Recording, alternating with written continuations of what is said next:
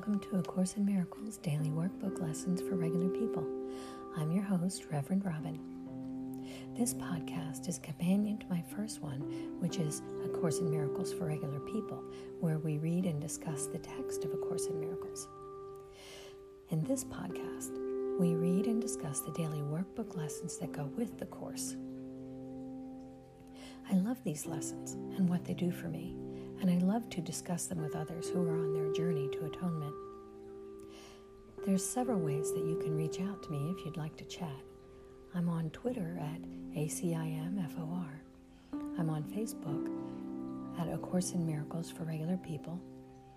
My email is ACIMDWLFRP. That's A Course in Miracles Daily Workbook Lessons for Regular People.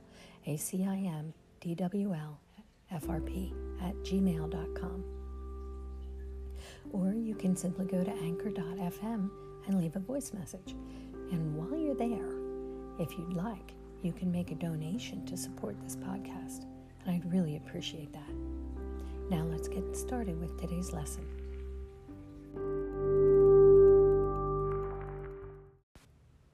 Good morning. Today is lesson number 13, A Meaningless World Engenders Fear.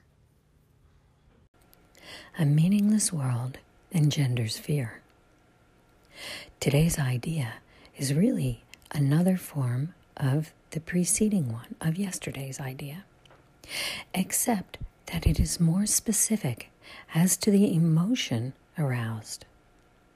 Actually, a meaningless world is impossible. What?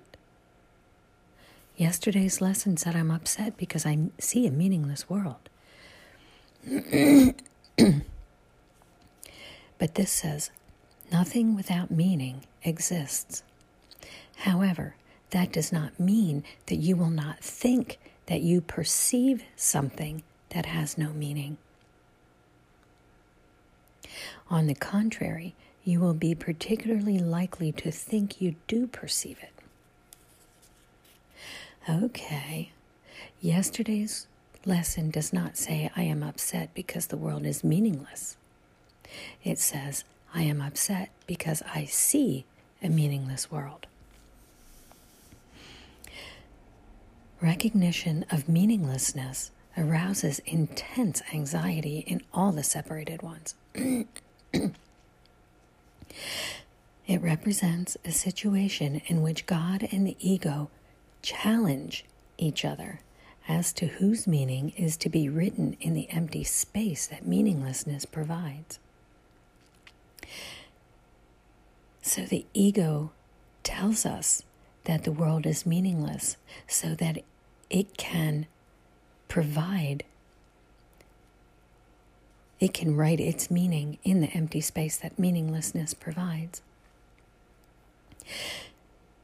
The ego rushes in frantically to establish its own ideas there, fearful that the void may otherwise be used to demonstrate its own impotence and unreality.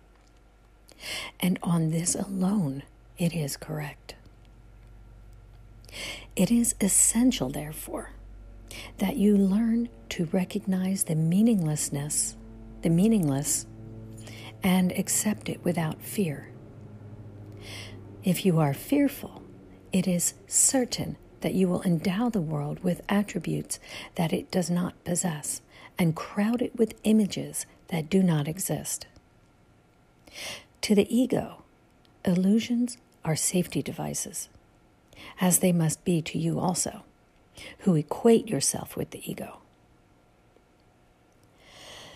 The exercises for today, which should be done about 3 or 4 times for not more than a minute or so at most. These are to be practiced in a somewhat different way from the preceding ones. With eyes closed, repeat today's idea to yourself. A meaningless world engenders fear. Then open your eyes and look about you, saying slowly, I am looking at a meaningless world.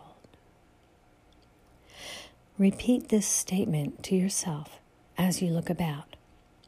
Then close your eyes and conclude with, A meaningless world engenders fear because I think I am in competition with God.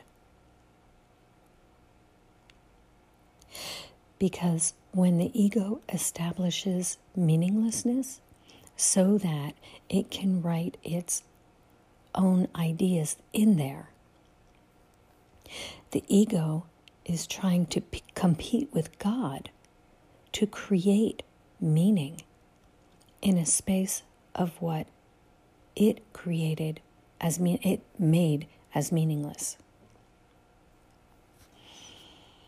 Continuing, you may find it difficult to avoid resistance in one form or another to this concluding statement. Whatever form such resistance may take, remind yourself that you are really afraid of such a thought because of the vengeance of the enemy. The ego thinks that God is its enemy. Continuing, you are not expected to believe the statement at this point, and will probably dismiss it as preposterous. Note carefully, however, any signs of overt or even covert fear which it may arouse. This is our first attempt at stating an explicit cause and effect relationship of a kind which you are very inexperienced in recognizing. Do not dwell on the concluding statement, and try not to even think of it except during the practice periods. That will suffice at present.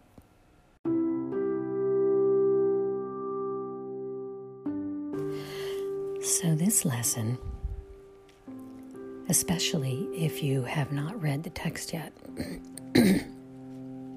can kind of be a brain twister. But if you have read the text and you have that basic foundation, even if you didn't get it as you're going through the lessons, the pieces come together once you have read the text. But this lesson goes to show us that the ego can be very devious, and it plays one side against the other, and it will continue to do so until we receive the miracle of a mindset shift. I wish for you today a day of peace. Namaste.